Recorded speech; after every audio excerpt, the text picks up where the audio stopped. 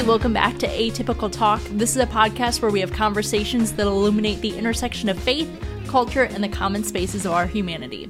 I'm Abby. I'm Allison. And I'm Batman. Just kidding. I'm Joel. I wanted to do that. I wanted to do that so long, and in the moment, I just said, Joel, go for it. I wish we had Batman in the studio. Okay. Sorry to disappoint. I'm here. So our first question today is, what is your favorite vacation memory? We talk about vacations and trips a lot, but what is your favorite memory that you can think of?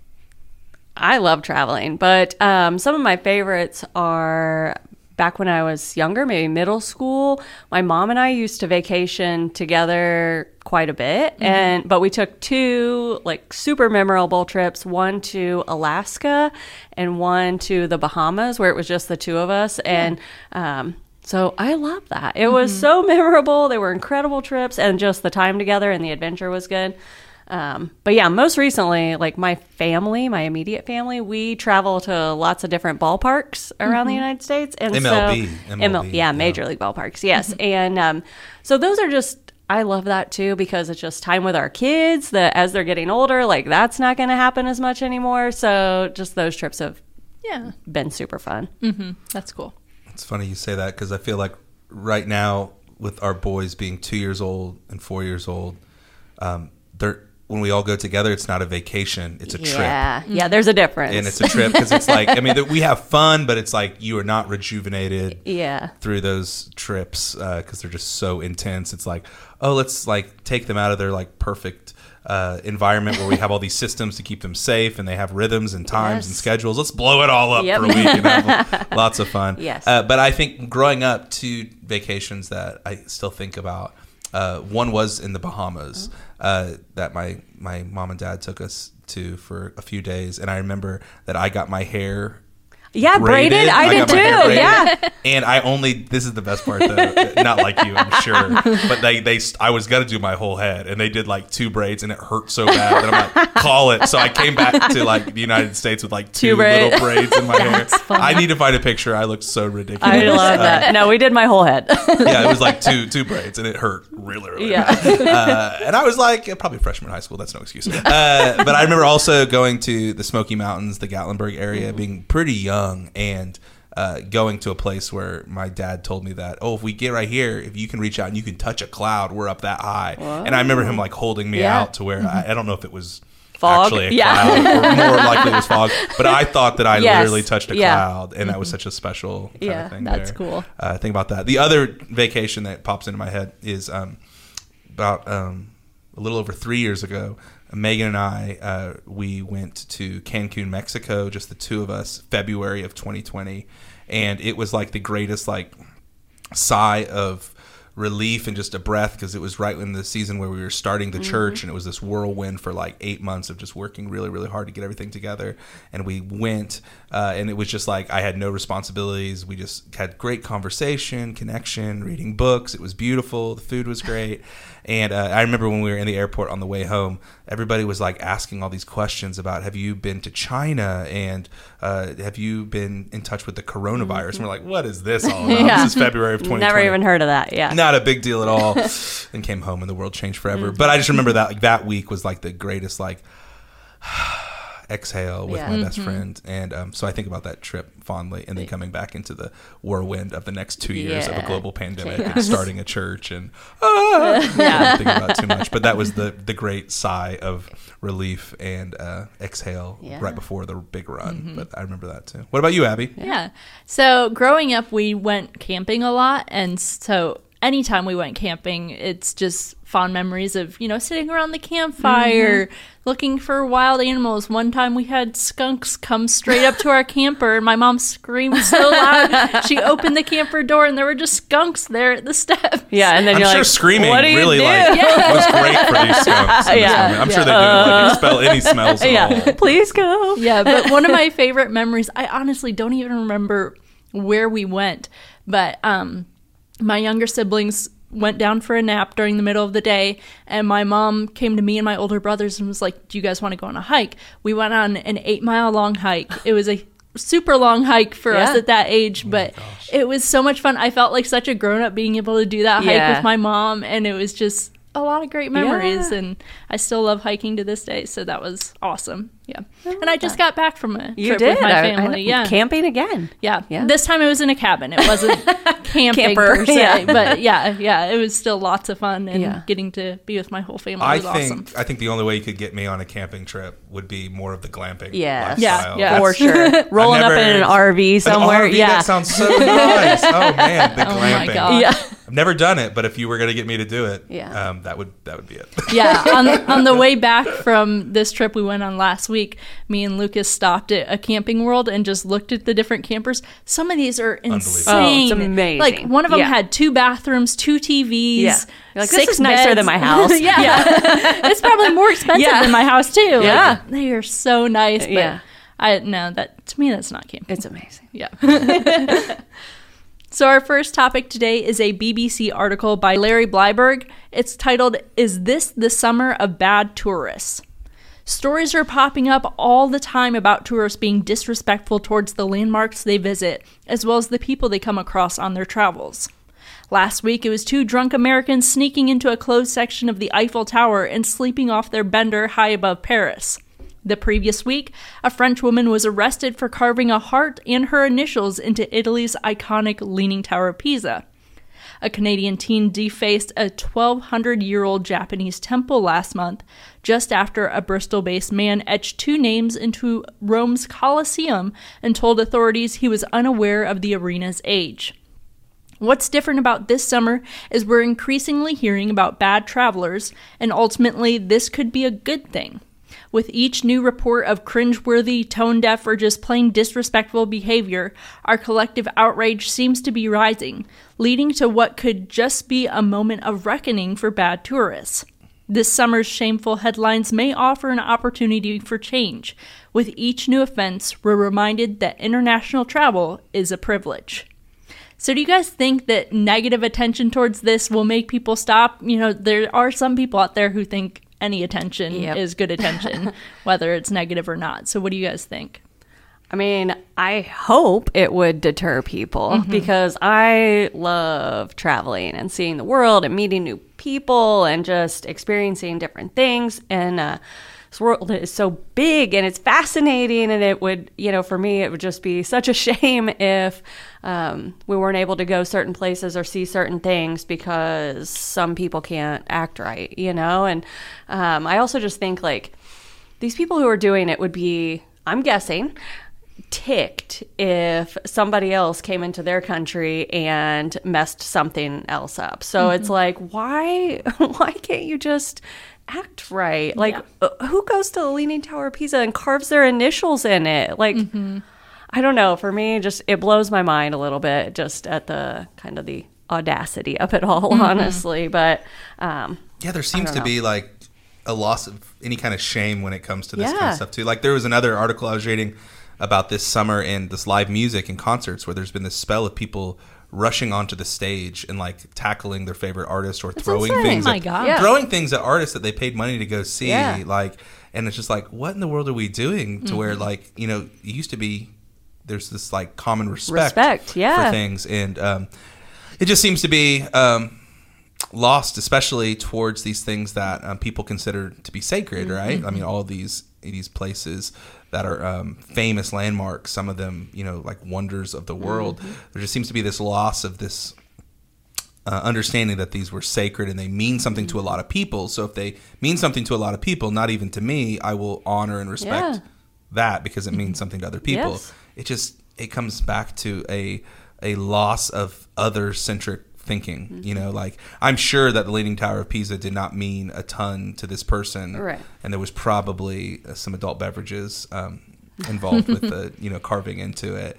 But it's just this loss of thinking, okay, this is sacred. This means something to a group of people. So I'm not going to deface or make this less than what it is because it matters to them. Yeah. And it's sad to me that there seems to be this loss of basic humaning, humaning, just like be a kind human being, like consider others and what it might mean to them. And it just seems to be in this moment that we find ourselves in, just seems to be a common story over and over again of people just thinking about themselves and not considering what this means to the other and whatever that could be. So yeah, I don't know if it's going to deter this at all. I would hope that it would, but and again, a lot of articles aren't sharing these people's names, so hopefully if their names and pictures are this is the person this guy, and that guy's like, look at me, I'm in the paper for the wrong reason. And that's part of it too, I think, is that a lot of this is happening on social media, and so they're doing it for the likes and to go viral, and look at me, I'm famous, and I'm like, but also the police will find you. I hope, and so it's like, there is some of that. It's just people will do anything for the attention. I didn't even think about that angle of like that attention seeking of, like there is something that is grabbing of your attention of when you see somebody do something that's you're not supposed to do that. Are they really going to do that? Are they really going to carve their name? Are they really going to climb into the Eiffel Tower and drink a 6-pack of beer and fall asleep? Like, are they really going to do that? And then there is something about us that we want to see that, and then the likes go through the roof, and it's just sad. But that attention-seeking behavior is like, oh man, is this really how we have to do it to harm somebody else? And what they find to be sacred? It's tragic to me. Yeah. The article also mentioned that some countries have started having tourists sign waivers or have been limiting the amount of tourists allowed in their country because of these types of instances. What are your guys' thoughts on that? I'm just sad. Like I mentioned, I love to travel, so I would hate to, want to plan a trip someplace and then they're like, sorry, you can't come because you're from there, or because we've already had these incidents, or, so I don't, it's sad. I don't know. Yeah. I've seen that. Well, it's been this way with Hawaii for a while, where some of the natives are, kind of pushing up against tourists coming just because tourists tend to be very destructive and are ruining some of their natural wildlife and things like that. But I saw a clip the other day from this woman who she was very distraught because people were still coming to Hawaii to swim in the ocean and stuff like that. I read that. And she was like, we just had people die in this ocean and you're swimming and enjoying your time. Yeah. And it just makes me so sad that, that's how these people, the natives, feel about things like this. And for good reason. Because we have no self-awareness. The ability to have empathy is something that I don't want us to lose as a culture, as a people. And I think it all starts with us and our individual families. But to literally consider this action, how would this affect that other person? It sounds so like kindergarten theology, but the idea of walking a mile in someone's shoes or considering their heart and what this means to them, I mean, it's just, it seems to be lost so often, and we just need to hear more stories, tell more stories of that empathy, so that we don't get to a place where it's like, oh, this is why we can't have nice things. This is why we can't go there, is because people were like drawing things on Mona Lisa. Like, we can't do that anymore, right? So just be just human well. Can we human together and realize we're all on the journey together? Come on now. Our next article today is a Relevant Magazine article by Joel Herbert titled, "What We Get Wrong About Modest is Hottest." In this opinion article, Herbert talks about how modesty has been a topic of conversation for decades in Christian circles. He says usually the idea of modesty was presented innocuously enough with largely good intentions. The idea, or so I gathered as a teenage male, was that young ladies ought to respect themselves enough that they don't have to wear scanty clothing to attract the lustful attention of men/boys. While I agree wholeheartedly that we all have a responsibility to each other to love one another and not intentionally lead one another down destructive or unhealthy paths, there are at least 3 glaring problems with this line of teaching and thinking. His first point is that there's no set idea of what immodesty is. What might seem modest to one person, tradition, or culture might seem immodest to another. It also puts the responsibility for a man's lust and fantasies squarely on the shoulders of women. It grants men and boys amnesty from the responsibility of their own sexual choices. Not only is this insulting to men, but he argues that it conditions boys and young men to struggle. Lastly, he says that the Bible doesn't talk about modesty in the same way we understand it. In 1 Timothy 2:9, it talks about women dressing in the materialistic kind of modesty, not flashy or expensive clothing. So did you guys grow up around the modest, hottest culture, and what did you think about it then versus now? Oh, man, I have been so deeply entrenched in this lovely reality of, modesty and purity culture. So we could probably take this conversation for a few hours, probably. But yes, I was around it. But I think just from being the guy in the room, I would love to hear more about your guys' experience in this. Mm-hmm. The modesty culture, the purity culture reality, like what it communicated to you, and what sort of the fallout from it today. Mm-hmm. Well, yeah, it was always like a church camp, rule kind of thing. Bring your one-piece swimsuit because bikinis are the devil, while these guys are all just running around in their shorts with no shirt on. So I'm like, okay, bro.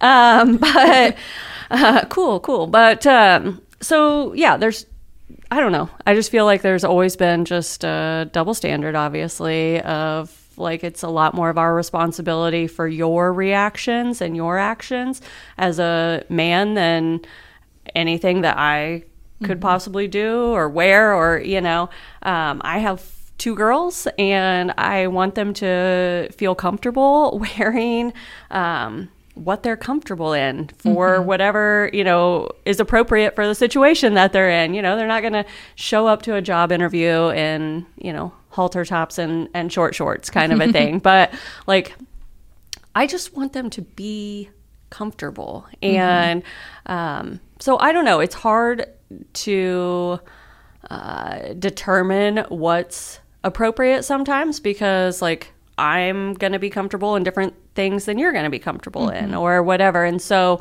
who determines what's appropriate, kind of a thing. So it's hard, but also like I am not responsible for, anybody else's reactions or actions. Yeah. So, and I don't believe that my clothes are going to cause you to behave one way or another. Like for me, that's a you problem. Mm-hmm. But yeah, what did you, because you grew up a little bit differently than I did too. So yeah, I mean, I grew up, homeschooled in a Christian home with pastor parents So it was a conversation a lot. And I think, I didn't quite understand it as a kid because it was more, I don't think my parents really phrased it as, you're going to make men or boys stumble and things like that. It was just, this is what we wear because that's what we wear. Yeah. And so I think it was frustrating, going clothing shopping and stuff and not getting to wear what I wanted to, or I'd get hand-me-downs from my cousin and my mom would throw away half of it and I couldn't wear the other half.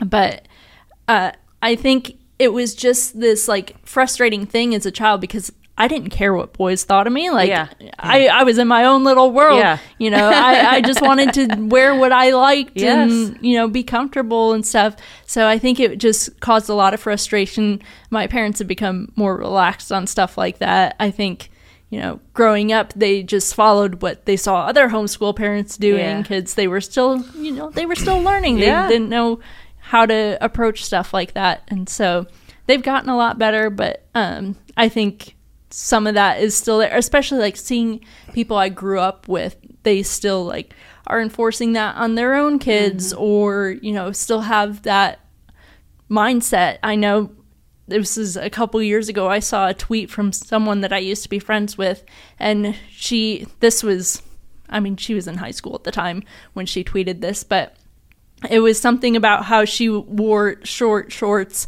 and her little brother, like 6-year-old brother, made a comment about it. And she said, I'm throwing away these shorts because he thinks they're attractive. I'm like, no, just because your little brother made a comment about it does not mean that he's attracted to you. Like, that's weird. Yeah. I think this whole conversation is like, it's a situation of good intentions and terrible fallout, right? Like, because even the author of the article, who I thought was just so brilliant in how he said it, but he talked about like, we do have a responsibility to love one another and to never do something that would be destructive to another person on purpose, right? But like the fallout of this has been, the scales have been so bent towards the burden being on women and with no burden on men and the unintended consequences of over-sexualizing every decision that a woman makes. Like, I mean, honestly, it was really helpful even in this conversation for you to even bring up, like, in the situation and just somebody wearing something that they're comfortable in. Like, that is something from my male brain in this conversation I had never even thought about before, that it's so valid. But the weight of the responsibility of every boy's thoughts and their problems with working out their own hormones being on women and what they wear is just so unfair. And honestly, so not like Jesus and how Jesus dealt with this situation. Because Jesus had harsh things to say about lust, radical things to say about sexuality, and never once did he ever throw the weight on women and leave men just to be like, well, it's the girl's fault. He actually did the opposite, actually, and spoke directly to men. And in his teaching in the Sermon on the Mount, this is maybe the toughest teaching that's still not culturally like understood or accepted today, is Matthew chapter 5 verse 27 in the Sermon on the Mount. He says, "But I tell you that anyone who looks at a woman lustfully has already committed adultery with her in his heart. If your right eye causes you to stumble, gouge it out and throw it away. It is better for you to lose one part of your body than your whole body to be thrown into hell. And if your right hand causes you to stumble, cut it off and throw it away. It is better for you to lose one body part than for you to lose your whole soul to hell." I mean, not once does he mention anything about female culpability or blame in a man's fantasies. He goes directly at the man saying, like, hey, if you've got this issue, you need to deal with the root of it in your eye or with your body. Like, you've got to deal with it. And it's so interesting because he's always pointing back. Jesus is always pointing back to the human heart condition underneath of the reason why we do things. And the whole purity culture conversation, the whole modesty conversation is really never going to this surgery level that Jesus is dealing with. It's always like, well, yoga pants, they're out. That's how we fix this whole thing, right? Yeah. And not getting to the thing underneath the thing. So it's fascinating to me that so many of us that claim to follow Jesus, we want to build scaffolding around Jesus's words and not really deal with Jesus' words and not really deal with the method that Jesus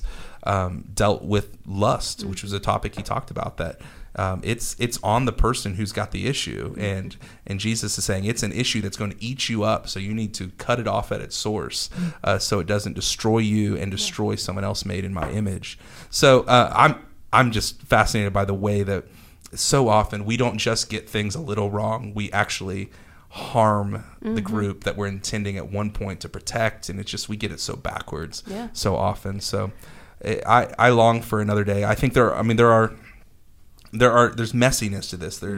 This is art, not science, us figuring out how to do this, because here's the question I want to pose to you guys, because I feel like women towards other women are judgy towards how women dress when it comes to this conversation.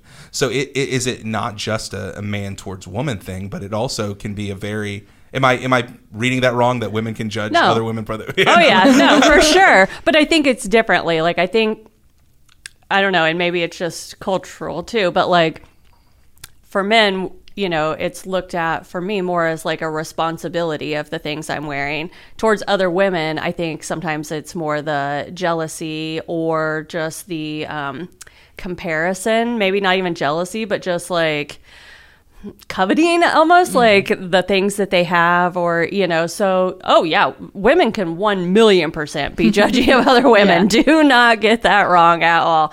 But, you know, sometimes I think too, even just like in the Bible and different ways, like, I don't think it's necessarily always a male lust kind of thing, but just like a equal parts, everyone kind of thing. Like, like, I want the church to be a place that is open to everyone, whether you're wearing, you know, spaghetti strap top, you know, with the thin straps, or you're wearing your Sunday church best, whatever that is, you know, like, this should be a place where it's open to everyone. Everyone's on equal footing. It doesn't matter. And so that's where, for me, like, clothes have never been anything that I have really cared about. If you know me in real life or on this podcast, I don't accessorize. I don't, you know, I buy clothes from Amazon. I don't care. So that for me has never been big sticking point, but I also don't think it should be like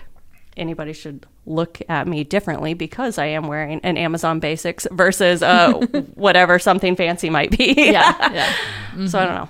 Yeah. I think there's just a lot of ways that we communicate what's important, even with the, you know what I mean? Even with things that aren't really that important, like our clothes. Yeah. Mm-hmm.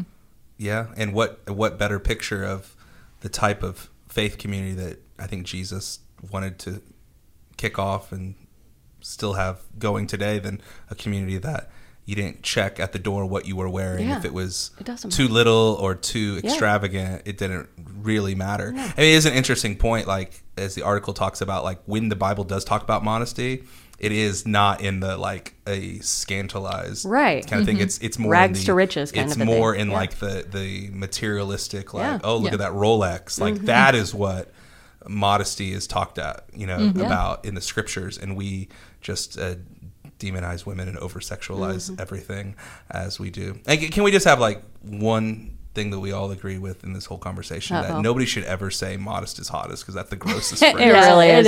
I'm like parents saying that, or pastors, like stop it. It's gross. Yeah. Or like Matthew West's song that don't even bring that up. So bad. Oh no, I don't think I know this kids, one. Basically. Oh gosh, it's bad. It was a dark time in Christian history. That song. Yeah.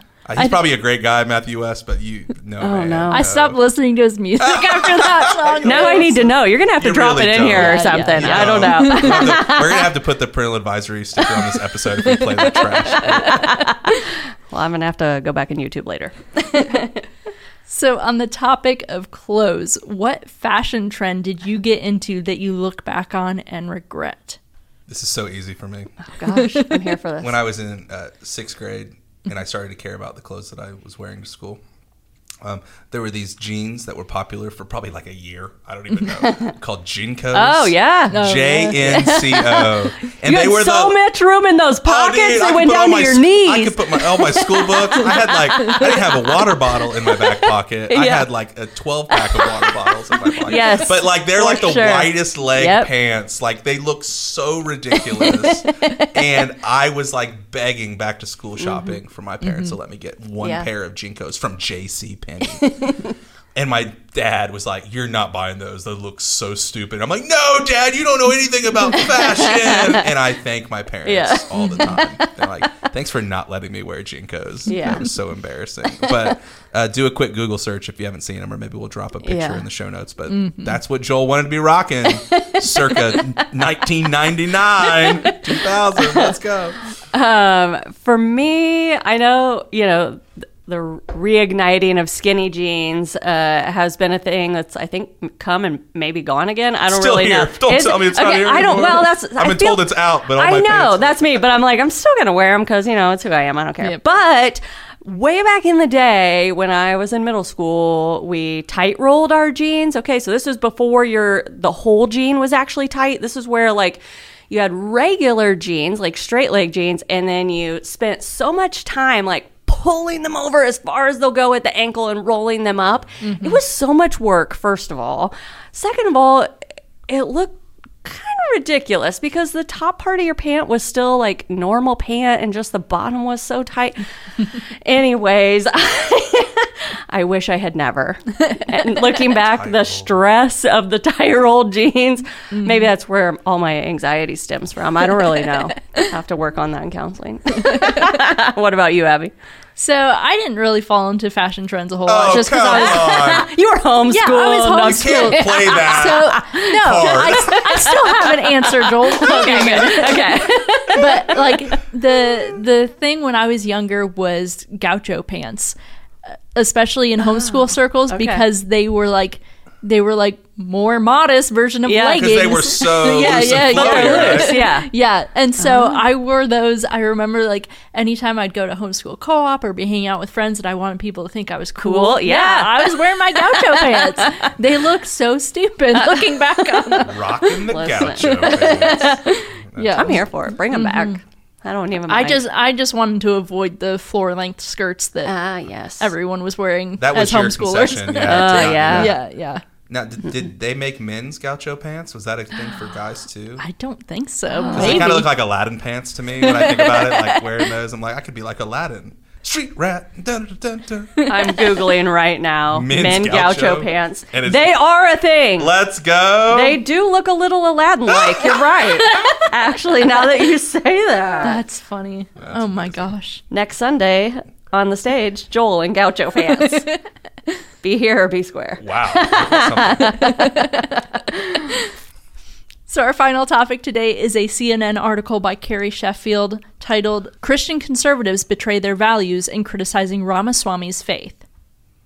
Sheffield starts the article by saying, it's discouraging to see some of my fellow conservatives attacking rising GOP presidential candidate Vivek Ramaswamy for his Hindu faith. It is wrong and un-American. It violates the spirit, if not the law, of the Constitution, and it could backfire on Christians as our share of the U.S. population dwindles. Many prominent Republicans are unsure of Ramaswamy solely for the fact that he's Hindu, claiming that it will cause Hinduism to rise in popularity in the U.S. if he's president. Sheffield goes on to say, America is currently a majority Christian nation at 63%. But as more and more people leave Christianity and secularism rises, Jesus' golden rule tells Christians they shouldn't discriminate against non-Christians if they don't want the same. As our numbers decrease, we need allies more than ever. She says, to my fellow Christians, is your faith in salvation so weak that you think it's diminished by supporting a non-Christian seeking secular office? Jesus' Great Commission, his final instructions before ascending into heaven, didn't include tearing down a Hindu political candidate. Instead, they offered a much higher calling, to spread the gospel to every nation. Rather than attacking a Hindu politician who will protect Judeo-Christian values, Christian conservatives would better spend their time helping the faith grow. Right now, they're only overseeing its continued decline among the American people. So what do you think about her opinions of having someone who isn't Christian in the White House? Joel sent me this article, so I'll have him start. I have a lot of opinions. I don't know where to even begin, right? I was so drawn to this. I follow the American political cycle to the own demise of my mental health, probably. But I'm just fascinated by this because it seems to me that like one of the tenets of the conservative movement in our country has been religious freedom, to be like, hey, we need to make sure that the government is not infringing on our abilities to practice our religion. We take that all the way back to, and I'm a huge fan of religious freedom. Big fan. Love it. But I think we're redefining it, sadly, honestly. But I'm a big fan of it because you take it back to the very beginning of our country to where these were people that were fleeing Europe to actually come to a new place where they could practice their religious beliefs freely without any government oversight, right? And that's something that we hold so dear and we have for so long. And inside of the conservative political worldview, that's something that has been like something that they've been bemoaning there's been a loss of in our country as our society is more secularized. There seems to be this fear of, hey, they've already started telling you can't do certain things. The government, they're already pushing against this. And so there's been this kind of like fear mongering of, hey, we're losing this. We're being persecuted in our country and we need to stand up for religious freedom. And I'm kind of blown away and disappointed by those same people fighting for religious freedom only to be fighting for it when it's their religion. And if you're only fighting for religious freedom for your religion, you're not fighting for religious freedom. You're fighting for your country to be exactly all like you. And that's the only thing, which I can't wrap my head around as being a follower of Jesus. I think there's a lot of valid things when we talk about any political candidate running for office that we can disagree with, and Christians can have different understandings and different opinions on what this means and how it all plays out. But to just block somebody because of their claimed faith, that's not what we're doing here. And it seems to be that redefinition of religious freedom only for my religion instead of religious freedom to this great big melting pot of you can come here and practice, which is what we want, we're all about, right? Like that's why it all started, and I'm kind of blown away by that. The other reality that I just felt like I had to speak to a little bit was this understanding that politicians and what they say their religious beliefs are is a political statement. Yeah. Like, and so like anytime that anybody is saying, well, I'm a Christian, so you should vote for me, like that is a political system. And for so long, people on the left and the right, in the middle, equal offending here, people use religion to try to connect with voters. Yeah. And so anytime that you're like, well, I'm voting for this person because they're a Christian, I'm like, well,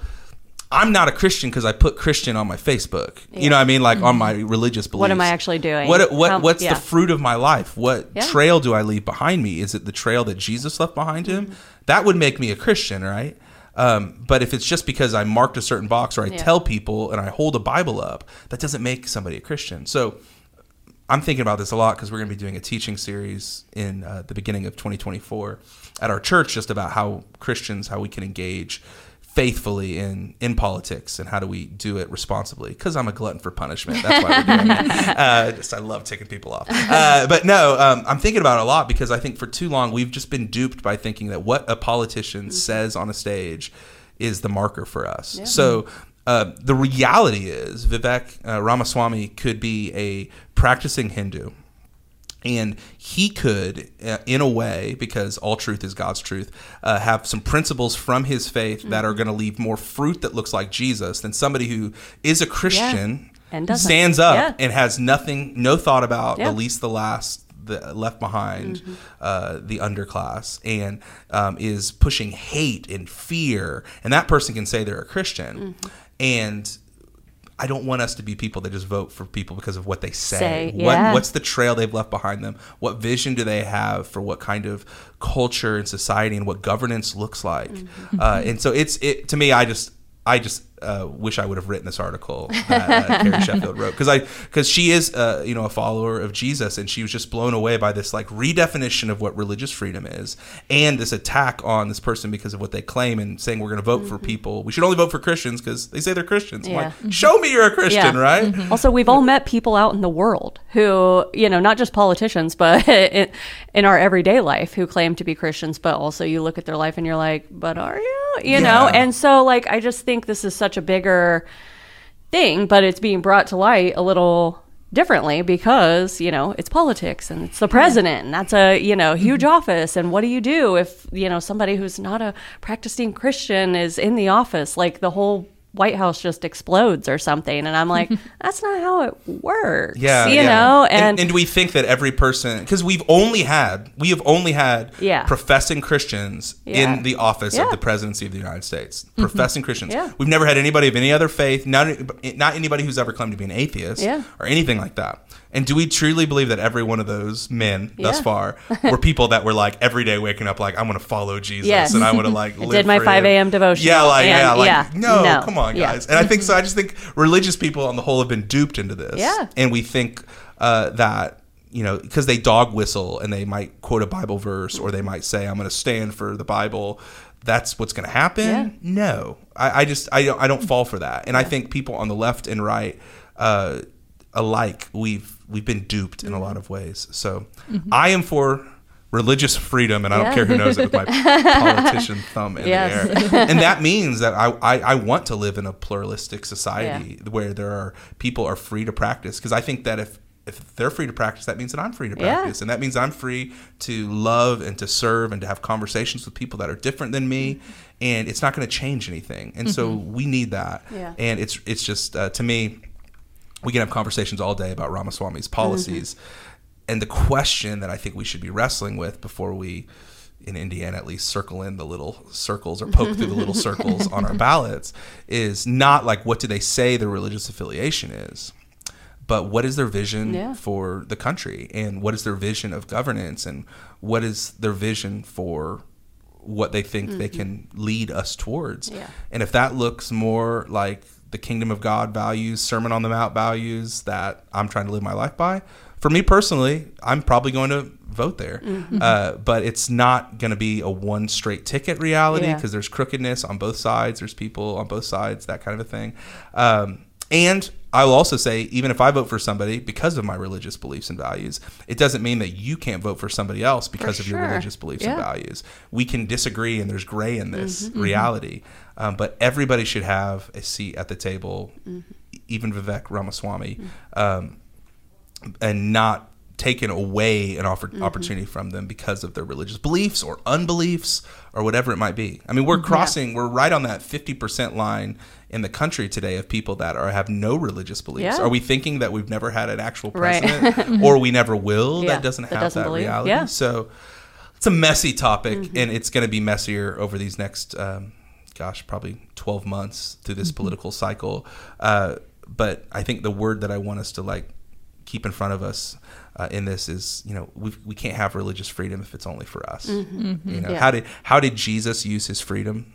How did he use his privilege? How did he use his voice and his power? He used it by giving it away, by opening it up and serving. And that's what we should want from our leaders in our government. And that's what we should want from the people that even have the opportunity to be voted for. Yep. And just do a lot of research.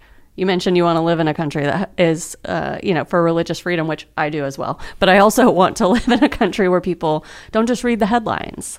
Do your research. It's okay. Don't just go with whatever the TV's telling you. Allison, they're on TikTok. They don't need anything else.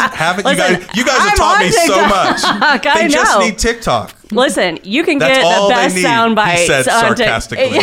Yes, you can get a lot of news on TikTok, but also do your own research. And that's where I think a lot of times, because either, we have a lot of excuses. We're busy, we don't understand, we're, it's above our pay grade kind of a thing, but you can figure it out if you spend enough time and you have enough desire. And so I think that is also just my biggest hope for our country is just do some research, people. Do some research. It's not in 140 characters. I'm out. Sadly, that's me being cynical. Well, that's it for this episode of Atypical Talk. If you have any questions, topics you'd like us to talk about, you can email those to atypicaltalkpod@gmail.com. Make sure to follow us on Instagram and Facebook at Atypical Talk Pod. And make sure to subscribe on your favorite podcast platform so you can get updates when new episodes air. We are also on YouTube now as well. Make sure to go follow us on there at Atypical Talk Pod. We hope that these conversations today have helped you think wider, love deeper, and partner with God to bring the up there down here in your everyday life. Thanks for listening.